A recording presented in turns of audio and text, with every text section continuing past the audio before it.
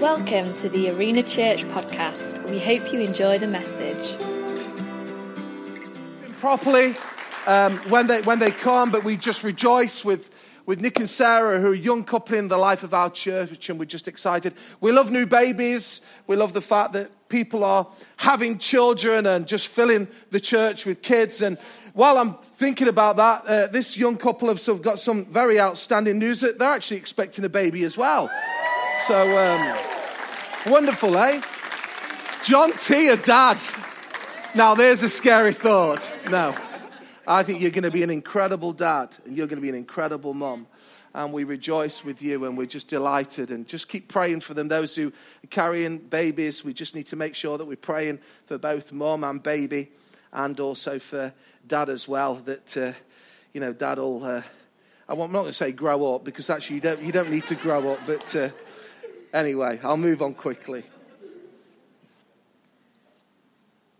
I want to just for a moment, I'm going to have a little bit of a little bit more fun with you, because I want to do a little bit of a quiz just for a few moments. And there's a common thread, a link that just runs through what I'm about to say. And I'm just at the end of it. I'm just going to open it up and see if you can understand what that would be. In 1964, Lennon and McCartney, that's Paul McCartney, penned a song. Can anybody tell me what it would be? They penned many songs. She Loves You. We'll do that again. She Loves You. She Loves You. Okay. In 1965, the Righteous Brothers, they sung a song that went like this. You've lost. Oh, you're rubbish. Okay. And then in 2003, my all-time favorite, Eleanor's going to love this. Queen Bee, does anybody know what I'm talking about? Beyonce, with her now husband, Jay-Z, she sung a song, Crazy in Love, Crazy in Love. Okay. That's how she danced, didn't she? Oh. Okay.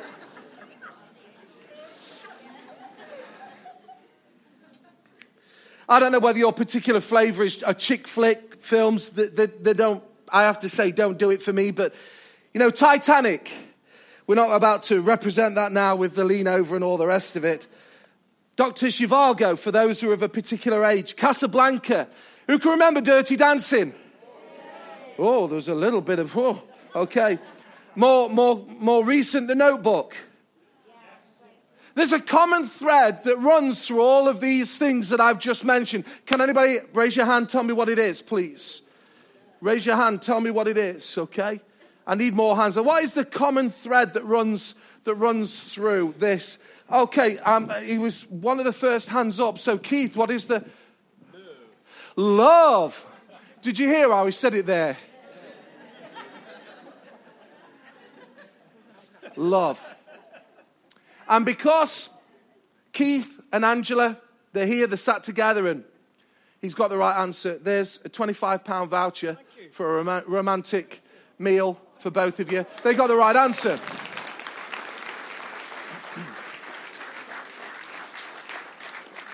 This morning, I want to take a moment to talk about love. Now, some of you immediately want to go to a particular place where I'm actually not going to go.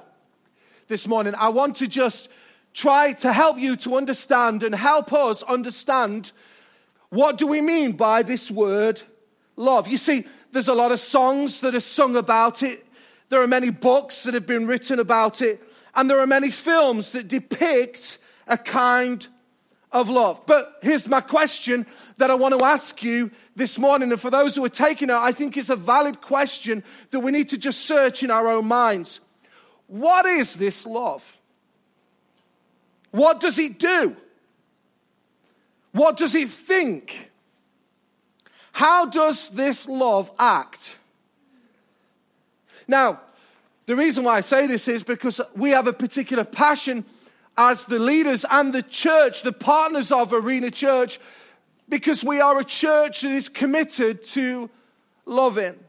Our statement actually says that we are to go and to grow, and we are to love and we are to serve our world. It's at the very center, it's at the very heart. That word is intentionally written into our purpose statement. It wasn't there just, there's a good idea, we better put that in because that's the kind of word that we need to have. No. It was intentionally placed there on purpose because it is our purpose. That we want to be a people that love. But I think we need to understand and get a better definition of what this love really is. So I want to speak to the principle and then we're going to look at the practice of how this works out. And I wonder if you've got a Bible, you want to turn with me to 1 Corinthians in chapter 13. If not, the verses are going to come on the screen because I want to talk about crazy in love.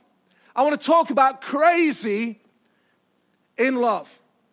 And this is what Paul, who was a disciple of Jesus, not in the first instance, but was a follower of Jesus and was a prolific leader in the early church. And this is what he wrote. And many people are familiar with these verses. Sorry, just before I read them, that even if you're not from a church background, very often we'll read these at a wedding service, or you'll see them on a card, or even sometimes at a funeral service, because there's love to the loved ones. And this is the words that they are often reciting. And this is what Paul says. If I could speak all the languages of earth and of angels, but didn't love others, I would only be a noisy gong. That's a horrible sound, isn't it? That noise. Gong, gong, gong. Or a clanging cymbal. If I had the gift of prophecy, which basically means you're able to utter things from God, deliver words from God. So you've got that ability. And if I understand all of God's secret plans and possessed all the knowledge, and if I had faith that could say to a mountain, be moved, but didn't love others, I would be nothing. And if I gave everything I have to the poor, and even sacrifice my body, and I could boast about it, but I didn't love others, I would have gained nothing. Can you hear the intensity of what Paul is trying to say? Many of those things are great qualities of generosity to the poor, living with faith, understanding, hearing the heart of God. But Paul is saying you can have all of these things, but if you haven't got at the very center, love, it's worthless. So here's the question. What is this love that Paul is talking about? Because surely it's not what we see on EastEnders. It has nothing to do with Patrick Swayze catching a woman in the air and Dirty Dancing. It's got to be more than that. Would you not agree? Help me this morning. Or is that the kind of love that we've got in our mind? No, I actually think that Paul is wanting to say something very, very different to us. And so for the purpose of my message, I want to just quickly skirt through 4 different kinds of love. And then really hone into the love that Paul is talking about. You see, psychologists have narrowed down love to 4 definitions. There are 8 in certain places, but most of them narrowed down to 4.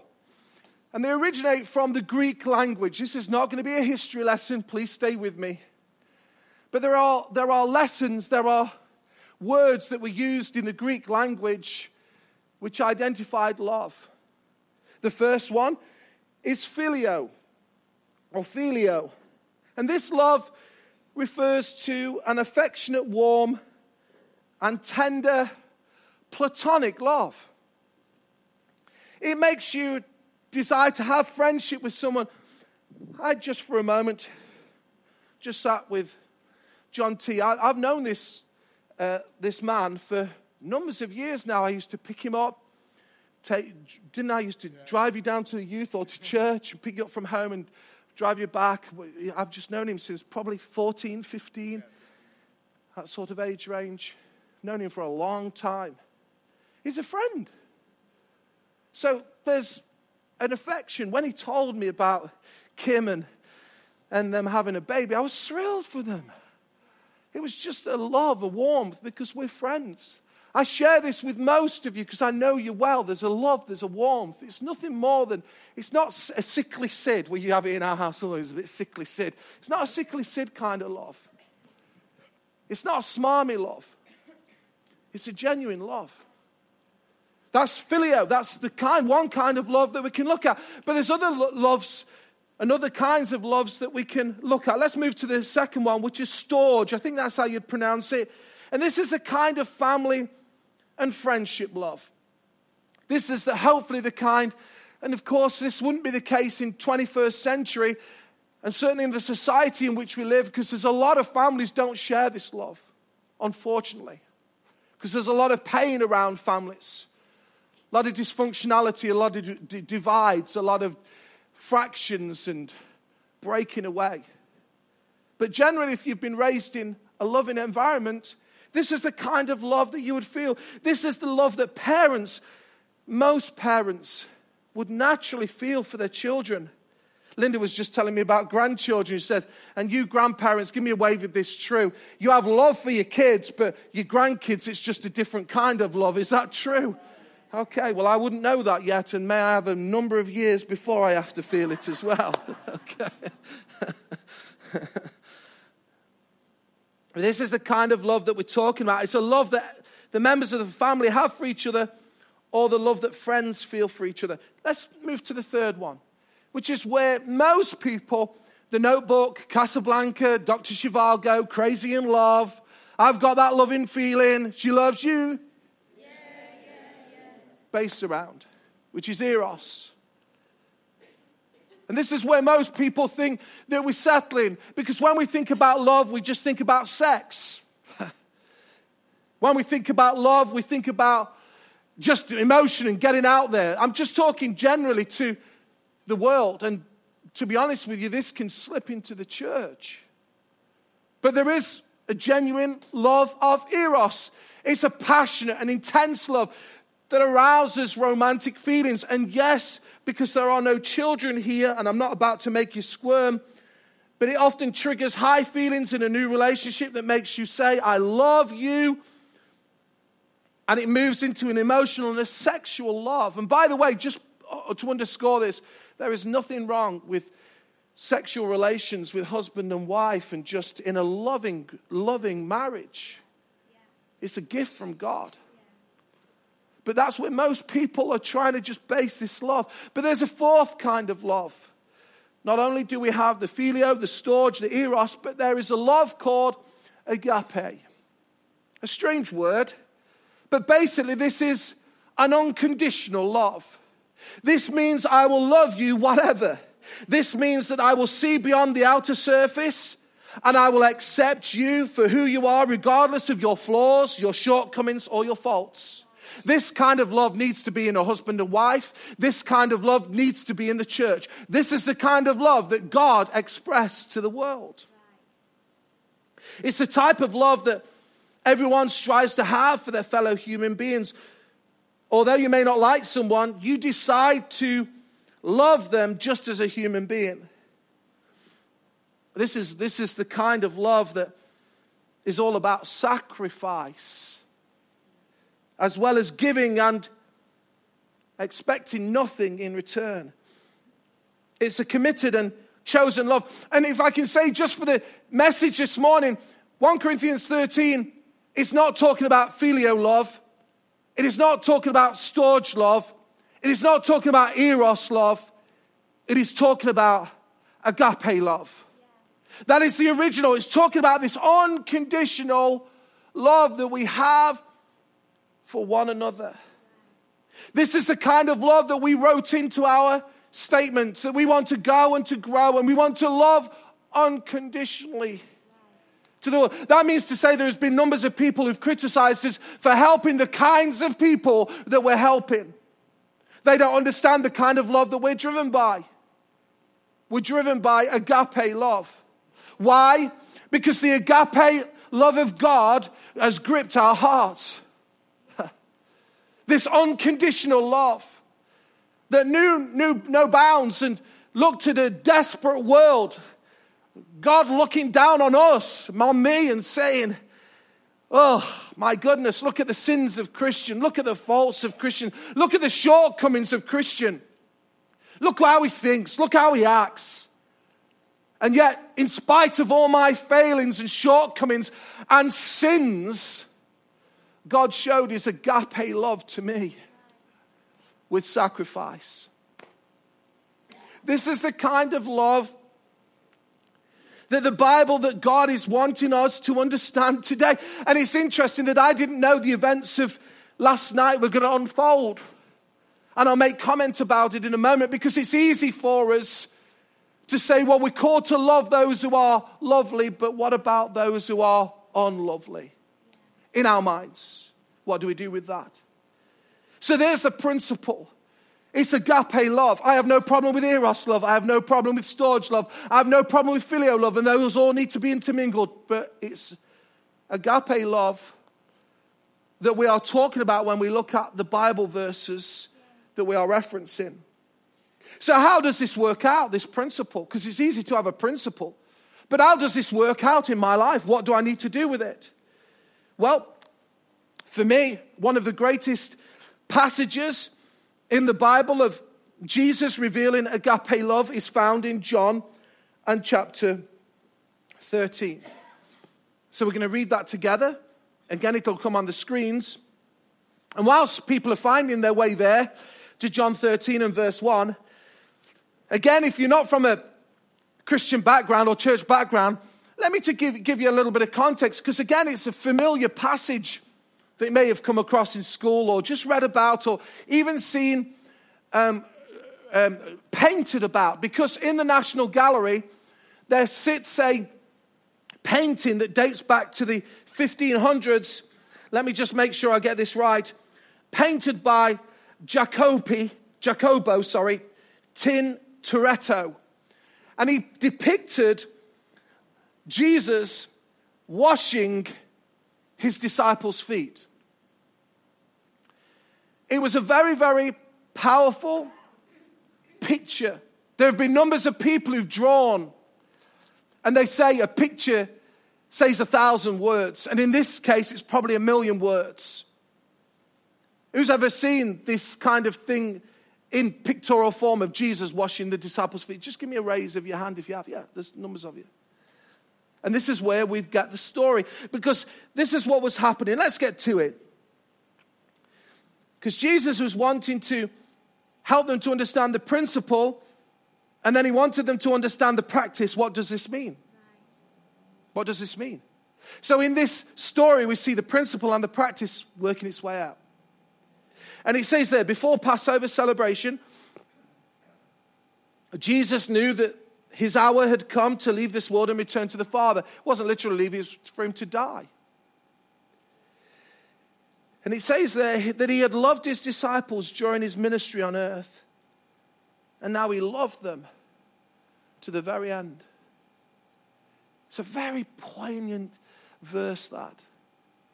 Because of the verses that we're going to come on to, because he knows full well that one of them is going to betray him. And he knows one of them is going to disown him. And he knows many of them are going to be scattered because they're too gutless to stand with him. He loved them to the very end. And it says there that it was time for supper. And the devil had already prompted Judas to betray Jesus. And Jesus knew that the Father had given him authority over everything, and that he had come from God and he would return to God. So he got up from the table. He took off his robe. There would have been an outer garment and an inner garment, by the way. Jesus wasn't naked. He took off his outer garment. And he wrapped a towel round his waist. He filled a bowl of water. And he began to wash his disciples' feet and drying them with the towel he had around him. Let's stop there for a moment, because this has no context. You think, why are you even doing this? Because we wear shoes.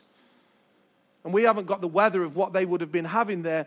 But it was very dusty. very warm, very hot.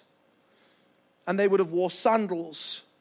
And the custom of the day was, before you had a meal, particularly in those who had wealth, there would have been servants. And the servant's job was not just to serve the food, but it was to wash the feet of those they were serving. And they were stood around looking, the disciples would have been looking, well, who are the servants? There were no servants. I think that was intentional. Jesus had made sure there was no servants. He was seeing, would any of them move? But none of them would move because they weren't going to serve one another like that. We were not going to degrade ourselves to wash the feet of Peter or the feet of Judas. They need to be, no, I'm not doing that. Jesus was discerning all this that was going on in their hearts. Listen, because he had such agape love, unconditional love, he stripped off his outer garment and took the bowl of water and poured it with water, poured the basin with water, and began to wash these smelly, stinking feet.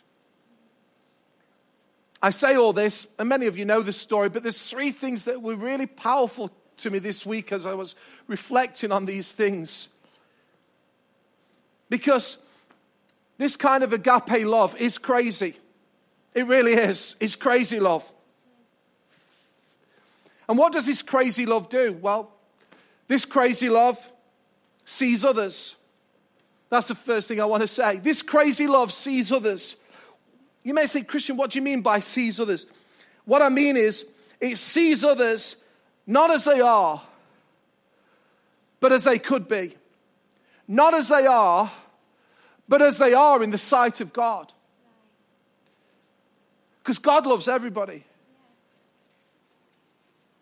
It would have been so easy for Jesus to have looked into the depths of their heart, particularly Judas, and say, he's going to be the one who's going to betray me. I am not washing his feet. Peter, he's going to disown me. He's going to sell me out. Judas, he's going to sell me out. I'm not washing their feet. But this agape love is crazy because it sees others and it saw into the depths of their heart and saw the good. This agape love sees the qualities in others. You must understand that his disciples were a band of ragamuffins. I mean, they really were. They were clueless in so many ways. They had so many faults and failings like we do. We read the Bible like they were superhuman. They weren't. They were human. They were ordinary like us. But I tell you what happened. Agape love not only gripped Jesus, but it gripped these group of men and women. That's what happened. And it made them crazy. Crazy in love. And they began to see others. You see, this love hates the evil. I hate what I was reading last night, late. And I don't know the full report because I've not looked at it today of what's happened in London. I hate what's happened in Manchester. I hate what's happening around the world. Now, that word's a strong word, but it's true. I hate what's happening around the world. I hate the evil. Let me tell you, God hates the evil. He hates the evil. But he loves the evildoer. Have you got that? Because very often we mix the two. And we hate the evil and we hate the evildoer. We're called, commanded with agape love to love the evildoer. I know this is difficult, church. I know this is difficult to get our head around because we immediately say, well, what happened if this was my wife? What happened if this was my child? What happened if this was my husband? What happened if this was my mom? Or this was my dad? I understand that. But the Bible's quite clear. We hate what is evil, but we're called to love the evildoer. This is not possible without agape love. And there are many people in our community who are causing mayhem. You may have a neighbor who's causing incredible problems for you. Music's loud. Tensions are high. Lots of dysfunctionality. And I understand that is not good, and there's got to be a way of, I'm not just saying you roll over, there's got to be communication, but we're not called to hate the perpetrators of evil. We're called to agape love them. And this is tough. I'm sorry, this is not an easy message. If you thought you was going to get all fluff, it's not an easy message. Because Jesus was trying to help us to understand a principle. And this principle for Arena Church is that we're not just to go and grow and, to love and to serve. We're called to agape love. And then that means that we'll go and serve those who will disown us, who will betray us, who will say all kinds of things about us, and yet we're still called to love them. I know it's not an easy message. It really isn't. It isn't an easy message for me. You see, this agape love embraces and touches the broken. Secondly, this crazy love doesn't just see others, but it then serves others. It's all right for you to say, okay, well, I'll have Judas with us if he has to come along, but don't ask me to serve him. Has anybody ever lived like that? Well, okay, you've asked to be a friend, sort of acquaintance with him, but don't ask me to do anything nice for them. I mean, be honest here. Anybody ever thought like that? Yeah, thanks, Elliot, for being honest. You're the honest man in the room. Yeah, all of us. But this is what Jesus is calling us to. He's so tough. I understand it. He's so tough. But Jesus is saying to us, this crazy love doesn't just see others. This crazy love serves others. You see, it's easy to serve the loving, the amiable, the sweet people in this church. I have to say, you are easy to love because you are very lovable. You're very kind. Well, most of you. I didn't look at anybody. You're sweet. You're generous. I was only thinking as cars were rolling in, you come here. We don't know how many people are going to turn up. You're so supportive. You're so encouraging. You're a wonderful church. Most churches don't operate like this around the country. You are a great, great church. Honestly, I say that without any hesitation. But there's a bad community out there. Would we not agree? It's pretty wretched at times and does some dark things. If you ever read the news, I have to be very careful what I read because by nature, I'm a glass half full. By nature, I'm an optimist. By nature, I always see the good in everybody. But I have to be very careful, and I don't suffer with depression. But I have to be very careful when I read the news, and I don't allow my heart to get very depressed because it's so broken. And it could cause me to say, well, I'll serve those who are good. So I'll serve a Mrs. Whitaker because she's so loving and so kind. I'll serve a Neil and Anne because they're so lovely, and they are. And all these guys are so lovely. They're easy to love. You guys are easy to love, but don't ask me to love those people or serve those people who are nasty, who are doing horrible things to children, who are taking drugs and causing mayhem in our community. Hello? Who are dropping bombs and going into concerts with kids. Don't ask me to love them. Guys, it's so difficult. I'm sorry to say but this is where it drives very deep. Because this is the crazy love, the agape love. That's going to make the difference in this world. It's not going to be, oh, lovely, oh, I love you, Jeff. Oh, I love you, Kim. Oh, no, this love hurts. This love hurts.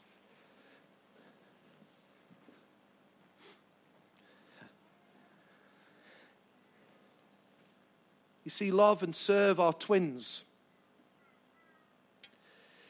If you love, agape, you will serve.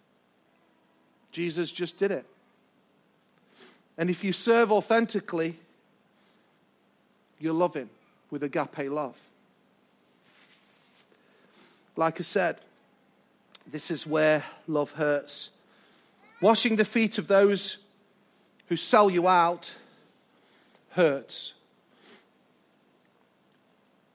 We've all had people who've sold us out. And then God says to us again, go and wash their feet. And you're like, you must be kidding me. Wash the feet. I'd like to cut them off. Never mind, wash them. Hello, just lighten the mood a little bit. Give me a wave. There'll be lots of hands if that's what you felt like. You must be joking. Wash them? I'd like to kill them. But this crazy love serves others. After washing their feet, it says in John 13, he put on his robe again and sat down and asked, do you understand what I was doing? It's not on the media, guys, so just stay with me. He says to them, you call me teacher and Lord, and you are right, because that's what I am. And since I, your Lord and teacher, have washed your feet, you ought to wash each other's feet. Agape love. I am teacher and I am Lord. I am master. I am Messiah. I'm the creator of this universe. You're right in all those descriptions. I am all those things and more. And if I can do this for you, I am now asking you to be bearers and carriers of this unconditional love to those who you do not want to love and serve. Oh my goodness. Jesus, why was this have to be written in this book? This makes it so difficult. This is why living as a Christian is so tough.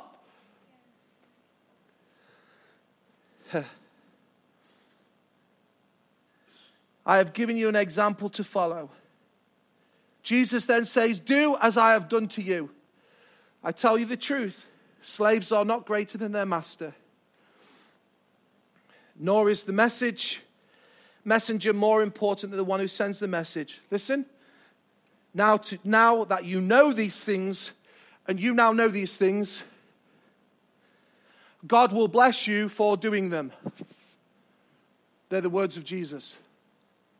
So if you want the blessing, now you know these things, God will bless you for doing them. So my time's nearly gone. I'm just going to race through point 3. What are we going to do with Serve Day? Is it going to be Julie or whoever, Tracy, trying to drum up support?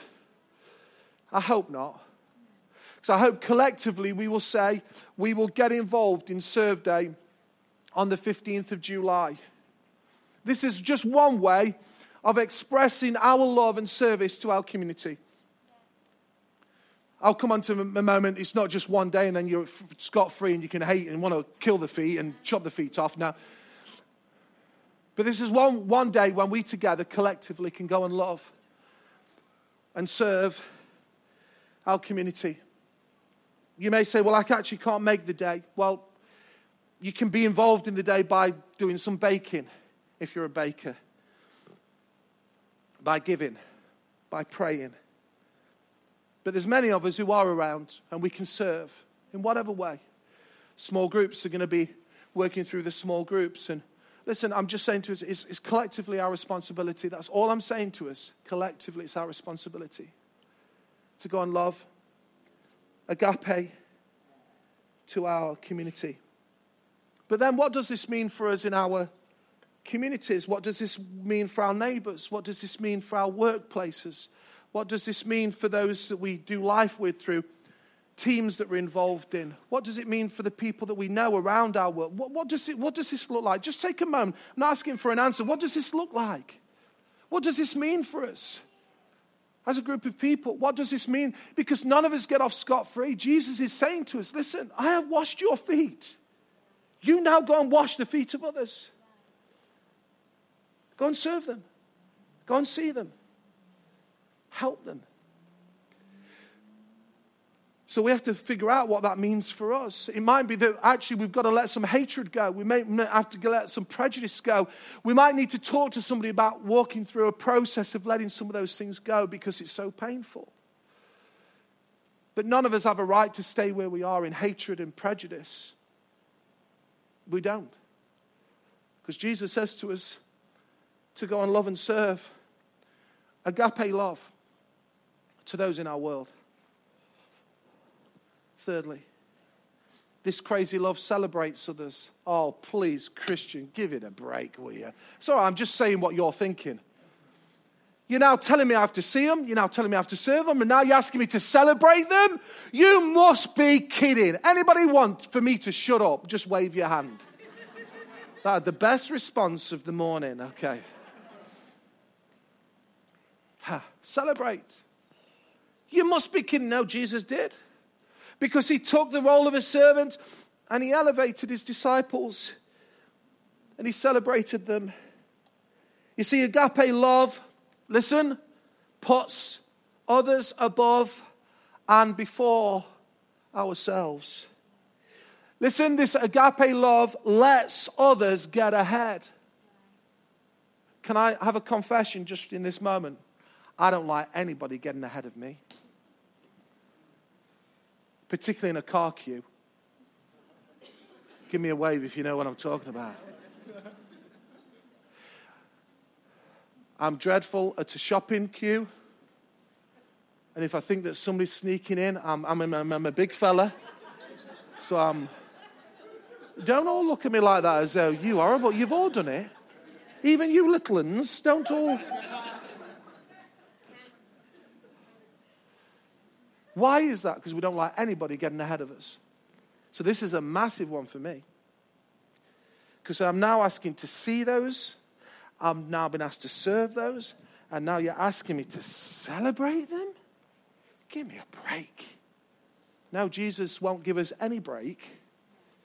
He's not going to cut any slack.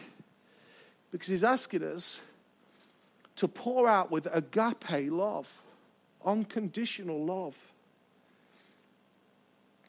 We have an opportunity here, quickly, next week at Arena. If some of you are planning to be away, and you've already planned it, that's fine. But please, can I ask the church to come out in full force next Sunday? Oftentimes, it's noted, because we have a community service, people think it's going to be very busy, and you don't come. It's difficult to park the car or difficult to get in. I don't think it'll be as busy as Christmas, but I'm asking us, please don't do that. This is the way that we can show agape love. Because we're going to celebrate the others in our community. Schools, school children. We're going to celebrate them. We're going to celebrate school teachers. We're going to celebrate some local counsellors. We're going to celebrate those dignitaries if they're here. We're going to celebrate them. For no other reason that we want to show our love towards them. We may not politically agree with some of them. We may not agree with their morals. But we're going to love them. And it's an opportunity for us all to do it. So if I can ask us next week to come out in full force and do that. This crazy love sees others. This crazy love serves others. This crazy love celebrates others. But for those who are still not convinced, you say, Christian, why should I love these people who are in my world? I'm deserving of my attitude towards them. Because these people have hurt me. They've abused me. Past experience and wounds and pain. And you think you're justified in where you are. If I can just say in conclusion, please don't stay in your pain. Don't stay in your pain. God wants to bring us into a place of freedom. It only comes as we know God. And as we know God, we'll begin to find freedom. Please don't stay in your pain. Because God is wanting us to walk us as a church and as people into this crazy love. And I'll tell you why. Because at the end of 1 Corinthians 13, and it talks about love is patient, love is kind, it does not envy, it does not boast. And it goes through a number of things. And then the final thing it says is this: and love never fails. Love never fails. Love always overcomes. Love always conquers. That's why I say, what is my conclusion? What are my thoughts around this message? The thought around this message is, if I want to win in life, I've got to embrace this agape love. Martin Luther King, I quoted it in the Weekly News a couple of weeks ago, said this: darkness cannot drive out darkness. And boy, are we seeing some darkness in the world. Only light can do that. Hate cannot drive out hate. Only love can do that. Only love can do that. I wonder what our families, our communities, our workplace would look like if we truly agape loved and if we truly agape served. My final comment is this. There's almost a sense in which, and I thought, really, should I put this in? Yeah, I have put it in and I'm going to say it. I feel this is a battle cry from one of the leaders. It's a battle cry for us to say, come on guys, let's rise up. Not with fluffy love, and that's nice. I like a bit of fluff, by the way, so if you can give me a bit of fluff downstairs, that'll be nice. I don't mind that. Oh, you were brilliant. Thank you. Okay. We all like it at times, but that isn't going to build our lives. That isn't going to build the kingdom. It isn't. I love my wife. I don't need to go where. I'm quite happy to be married to my wife. I love my family. There's that love of a family. But this is a battle cry for agape. That we will see, we will serve, and we will celebrate others. I wonder if we'd close our eyes and bow our heads.